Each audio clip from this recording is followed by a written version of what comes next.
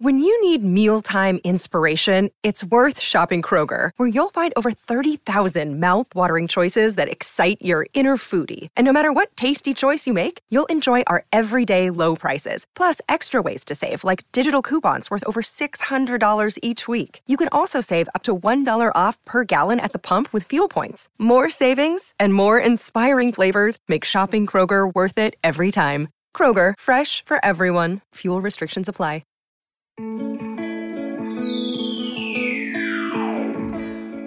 No matter who you are, things in your life probably aren't going as expected, whatever that means. But the things you are doing right now, no matter what they are, that's your life. It's not a plan B. I'm your host, Madeline Mortensen, and you're listening to This Is Not a Backup Plan.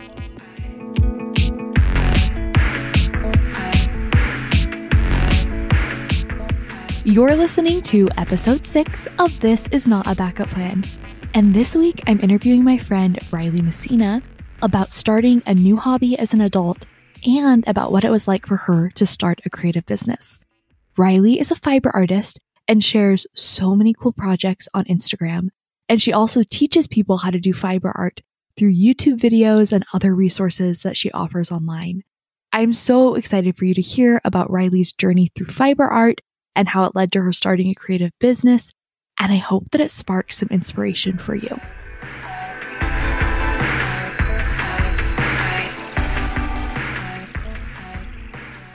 Raeli, thank you so much for being here today. I'm super excited to chat with you. To get started, do you mind just giving a brief introduction of yourself?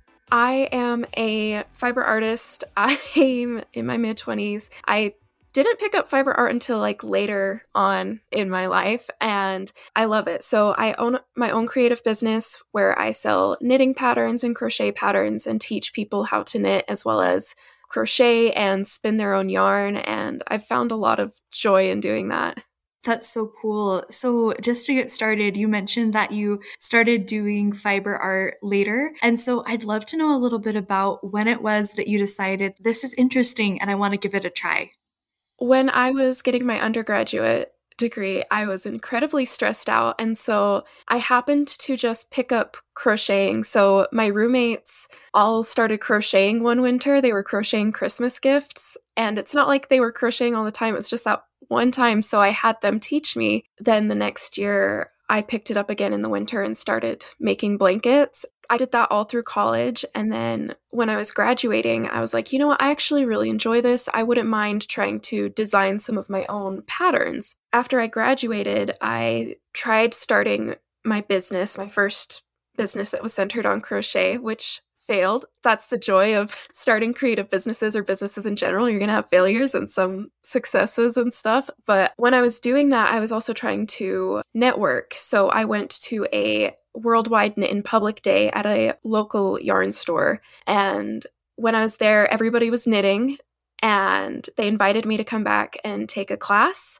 which they offered for free. I had to buy the materials, but they taught for free. Then I learned how to knit and I fell in love with that. And so then I got a job at that yarn company for a little bit and learned even more about knitting and fell even more in love with it. And then from there, I began designing knitting patterns, started my second business, which is my current business, Raeli Knits. Last year during the pandemic, I was able to connect with some friends from that yarn store, and they are spinners. They have spinning wheels and all of that type of stuff. And so I was Marco Poloing with them a lot, and I was like, you know what, that looks really interesting. Maybe I'll try it. I'm home all the time. So that's how I got into spinning, and it's just snowballed.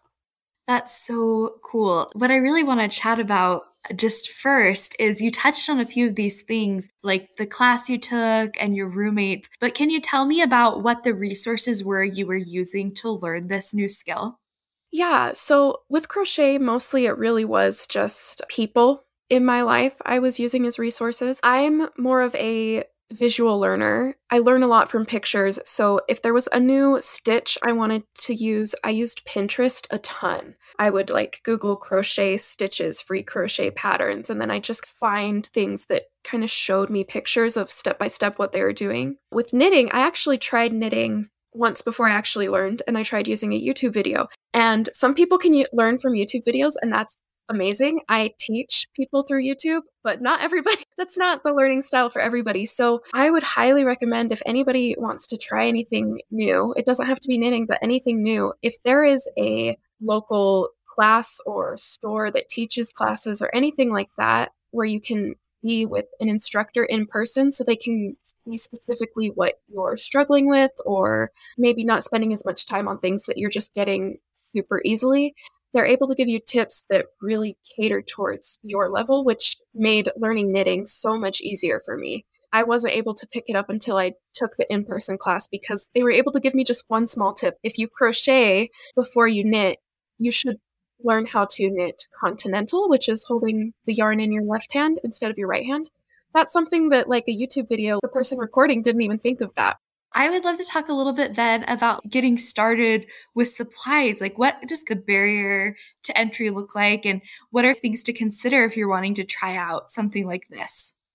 So getting started with like knitting or crochet, cost is always something to consider. And there's a bunch of different like levels of and different price points that you can enter the hobby with. So if you're starting knitting, you're going to need knitting needles and yarn and things like scissors to cut your yarn or stitch markers to keep track of where you're at. And with knitting and crochet, like depending on your project, you're going to need different sizes of needles or hooks. You don't have to purchase all up front or anything like that.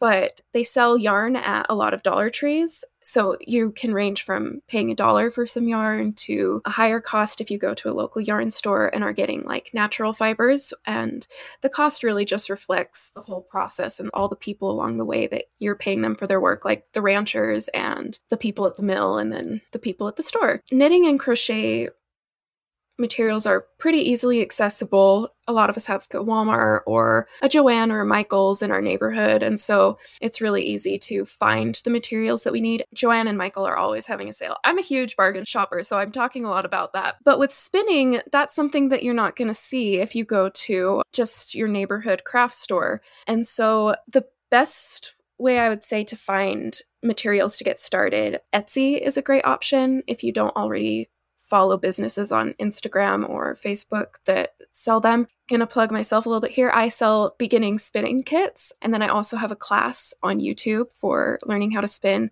Google is a great resource when you want to learn something new. Like I was saying, if videos aren't great for you to learn, like people have blog posts, you can Google search any classes in your area. Yeah, so getting the materials thanks to the internet and shipping isn't too bad for any of these. And I feel like I've even found yarn at the thrift store, like on lucky days. Like not always as many choices, but sometimes I've found colors that are really fun. And that can be perfect if you're like, I just need to learn these stitches. I don't need something that I'm keeping at the end of this project.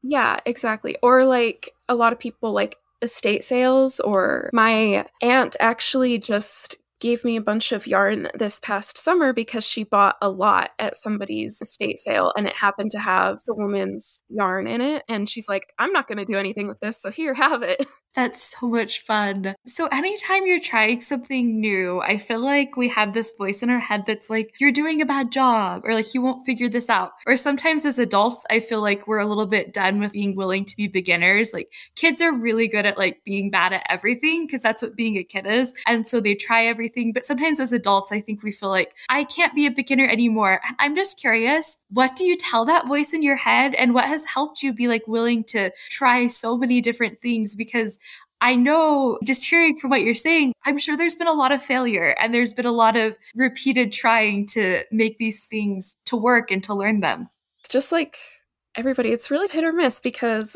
I still have that voice in my head. Don't do it. You're going to fail. You're going to fail and it's not going to be fun. Like you failed at the past and it wasn't fun because you don't really, when you're a kid, you haven't, like you were saying, you haven't had that experience of failing that much, so you're more willing to fail. But what I tell that voice is, this looks like fun. I think a big part of it is focusing more on the fun of it for me than focusing on the fact that I might fail and I might not be good. With spinning, I was horrible when I first started. Absolutely horrible. My first blanket I ever crocheted, like I didn't go up a row, so it was like comes in and out like this, and it's really not great. But if I can just set aside this fact that my end product isn't going to be perfect and just for a moment enjoy what I'm doing and the process of it, that's made learning a lot easier when I can make the conscious decision, because I have to make a conscious decision to try and enjoy the process as opposed to enjoying what it's going to look like at the end. The process can also be frustrating. I highly recommend allowing yourself to take a break. It's not wrong if you step away from it for a couple days and then try again. I've stepped away for a few months and tried again. It's really just telling that voice, I just want to have fun. I love what you mentioned about enjoying the process, because sometimes I feel like I'm so results focused that I forget that there's a benefit to an experience. I'd be curious, what does the process of fiber art do for you?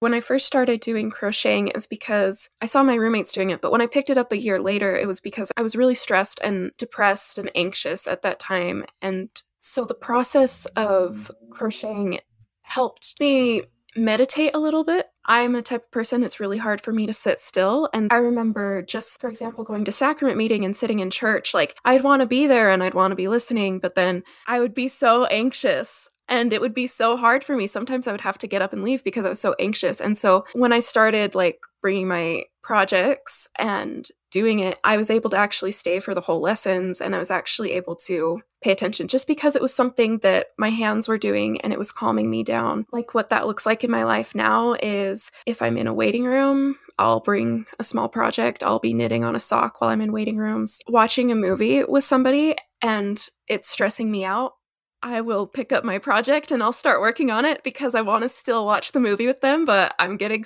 way too stressed out. I feel like a lot of people that I've met in the fiber arts community have the same experience. It just helps people calm down and just breathe for a second. Do you feel like trying out crochet and knitting and spinning, has it made you more willing to be a beginner in other areas of your life? Has it helped you with being willing to say, maybe I'm not good at this now, but actually I probably could learn this? I think yes and no. In times when I'm trying new things one after another without giving myself time to think, if I'm a beginner in a bunch of things at once, I'm pretty okay. If it's for example, now I'm trying a new thing. I'm trying to get a new professional certification and I'm terrified of failing it. It's really difficult. It's really scary. And it's been a while since I've tried something new. However, I have seen from past experiences that, yeah, maybe it's not going to be smooth sailing at first, but it's worth it to at least try, because when I first tried knitting and when I first tried spinning, I quit. I said, this isn't for me. And then a few months later, when I tried again, I was like, I'm so glad I tried again, because this is my life. My life revolves around these crafts now. And I think just having that past experience, that helps me want to keep trying new things and being more willing to have a beginner's mind, because I know that some of the best things in my life that I enjoy so much, I'm able to enjoy them now because I didn't give up and because I did try again. And so in the moment, I'm still frustrated as a beginner and I still want to quit, but I'm more willing to pick it up again and try again. That actually transitions really well. I wanted to ask you, so you mentioned, and I didn't realize this, you mentioned the first creative business you tried with your fibers art, it was not a success. It was that second try that's the business you have now. So I'd be really curious to know a little bit about what was it that made you want to take the hobby you were learning and to put energy towards having a creative business? That's a good question. That's something I'm still trying to figure out, honestly. I've had my second business now for, it will be 3 years this next year, but I knew how much fiber arts had changed my life and I wanted to share that with other people. And I wanted to be able to, cautionary tale, turning your hobby into a business, it's rewarding and very challenging. Sometimes you never want to touch your hobby again because it is work. But again, through trial and error, I've been able to find a balance. But yeah, that first business, I didn't love the name. I had a blog and a website and everything, and it just didn't do well. And then I learned some things and tried again. I think the first time I was kind of like, okay, I just really want to. People will say, oh, you could make money selling stuff you crochet. And people do make money selling things they crochet. But I think a lot of people who have knit or crocheted or sewn and had people tell them that and then try it, and then they realize a lot of people who told them that don't actually want to buy the things that they're making. It's a pretty common theme. So I first started trying to sell those things and I realized that's what it was. And I was going to have to learn a lot more and expand my horizons. So when I started my second business, I had a little bit more clarity on what I wanted to do. I'm still figuring it out, honestly. It's still trial and error. It's still like in the baby phases, I feel like, even though it's almost 3 years, because I'm a slow mover. Was that shift then from the first business was just trying to sell the end good? And is the second business a little bit more like teaching or selling people items to do the project, like patterns or starter kits? Is that one of the main shifts? Yeah, that's one of the main shifts. Actually, when I first started my second business, the biggest shift was I was going to focus on designing patterns for people. And then last year, my business went through a big transformation with wanting to focus more on the education and the selling of educational materials, which I realized like that's what I get the most joy from. I really enjoy teaching people things and sharing these passions and making it easier for people to start it and like sharing knowledge I wish had been explained to me when I first started, because I think that everybody has something unique to add to the conversation. Like there's so many beginning knitting videos on YouTube, but I'm able to say something that maybe another person didn't think to say, or I've watched so many videos and some of the videos say the exact same thing, but one person presents the information in a unique way. And so that's something that I really love. But yes, long answer to your question. Yeah, that was one of the main shifts. I feel like that's very wise. And I totally get what you're saying when people are like, you should sell that. I like to make baby blankets for when I go to showers because I think it's fun to bring something homemade. And I do just the simple like 2-piece flannel blanket. So supplies are like under $10 and it takes me 2 hours to make. So like great gift. To sell that and make a profit, you're looking at selling each blanket for $30 or $40. And people don't understand how much it does to take these things that you have to keep doing over and over again. Like that's hard to like actually have a whole business that's based on making an item and selling it over and over again.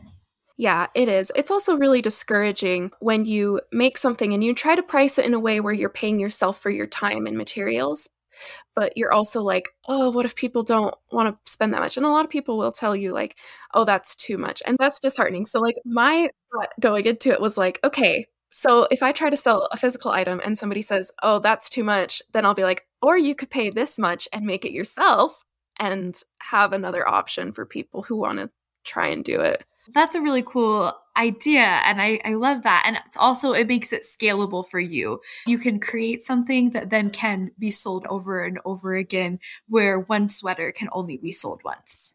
I think one of the funnest things about learning a skill, whatever level you learn it at, because like you are knitting amazing sweaters, and I'll make sure to link to your Instagram so people can sell that.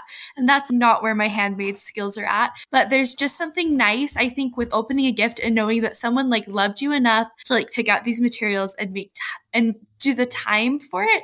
And that's, I think, a really fun thing with gifting and with sharing things, that if you try out a hobby like this, that you have the opportunity to do. That's actually something that I've been talking quite a bit about lately. Like when you're giving somebody a handmade gift, or if you're receiving a handmade gift, it's not necessarily the gift. Like people are gifting you their time, and it's really special. Are there other things you'd want to share? I wish they would have told me, or maybe people did tell me, but I wish I would have listened to do it in a way that you love and feel good about. I was focusing so much when I first started designing on designing things that I thought people would buy, as opposed to designing things that I wanted to make. And as I changed my mindset and started designing things that I wanted to make, I found more success. And as I started selling products I was excited and passionate about, it was easier for me to sell those products. And so that's something I wish I would have listened to.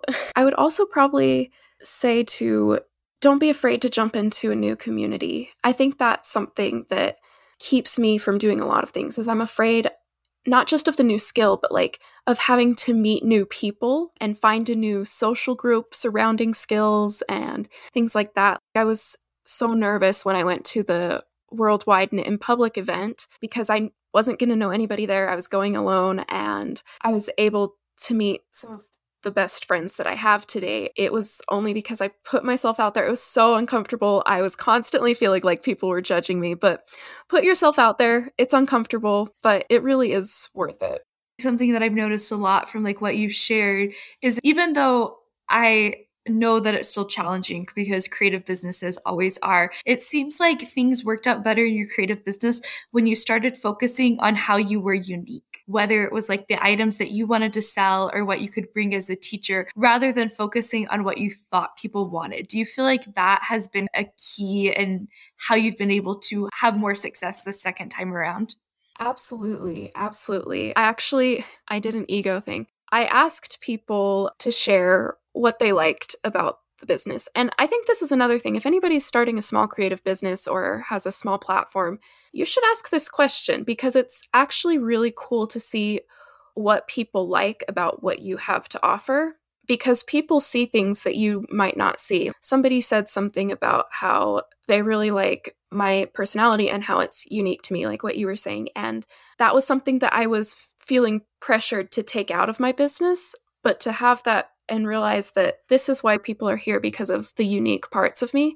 And parts of me, I feel like in a creative business, you really do have to put yourself in the work and you become part of your product that you're selling pretty much, which is a weird thing to say, but it's true. I respond to when I feel like somebody is showing their authentic self, somebody's unique. And yeah, I have found a lot more success since doing that. I love that. I've had so much fun hearing about like your knitting journey and your business. I just get to see the Instagram side. And so I didn't know all these behind the scenes about like why you were trying the different things. And I hadn't even realized that the business I follow was your second business. So I love hearing about like the trial and error. I think it's really comforting to know that we are like works in progress. Is there anything you want to add or that you want to include that we didn't get a chance to chat about? I just want to say everybody should pick up knitting or crocheting or spinning, like any sort of craft. If you want to do embroidery or anything like that, like it's so nice to have a creative outlet and a creative hobby. Like it really makes a huge difference. I just love too hearing about all the ways it's benefited you. Like it's been a way that you've made friends. It's been a way you've been able to try out having a business. It's been a way that you've been able to help soothe some of your anxiety. And I think that's a really powerful thing about like hobbies and outlets is that when you find something that fits, it can actually help with a lot of different things that might be important to you. So if people are wanting to follow you or see more of the resources and materials you offer, where are the best places to find you on the internet? So the best place is my website. It's Erieli. So that's Raeli knits, knits.com. And if you do the /links, that's all my social media, everything that you can find. And it gives you a snapshot of what I have available. But I'm on Instagram and YouTube, and I'm on TikTok as well. My website is the best place to find me. I have free classes on YouTube to learn how to knit and crochet and spin and punch needle, and as well as in our shop, I mentioned before, I sell kits for if you want to learn how to spin or punch needle. Before we go, I've been admiring your sweater since people will be able to see that. It's very cute. It's navy and I think pink or purple. It's two-tone. I don't know if that's the right word. Is it one that you made? Yeah, so this sweater I'm wearing, I did make it. Yeah, it's a color blocked, like it's blue on the bottom and pink on the top, and then the cuffs and hem are also pink. But yeah, I made this earlier this year. It was a lot of fun. I love it. And if you want to see more cute sweaters made by Raeli, her Instagram is a really fun follow. So thank you so much for your time today. This was so delightful. Yeah, thank you so much for having me.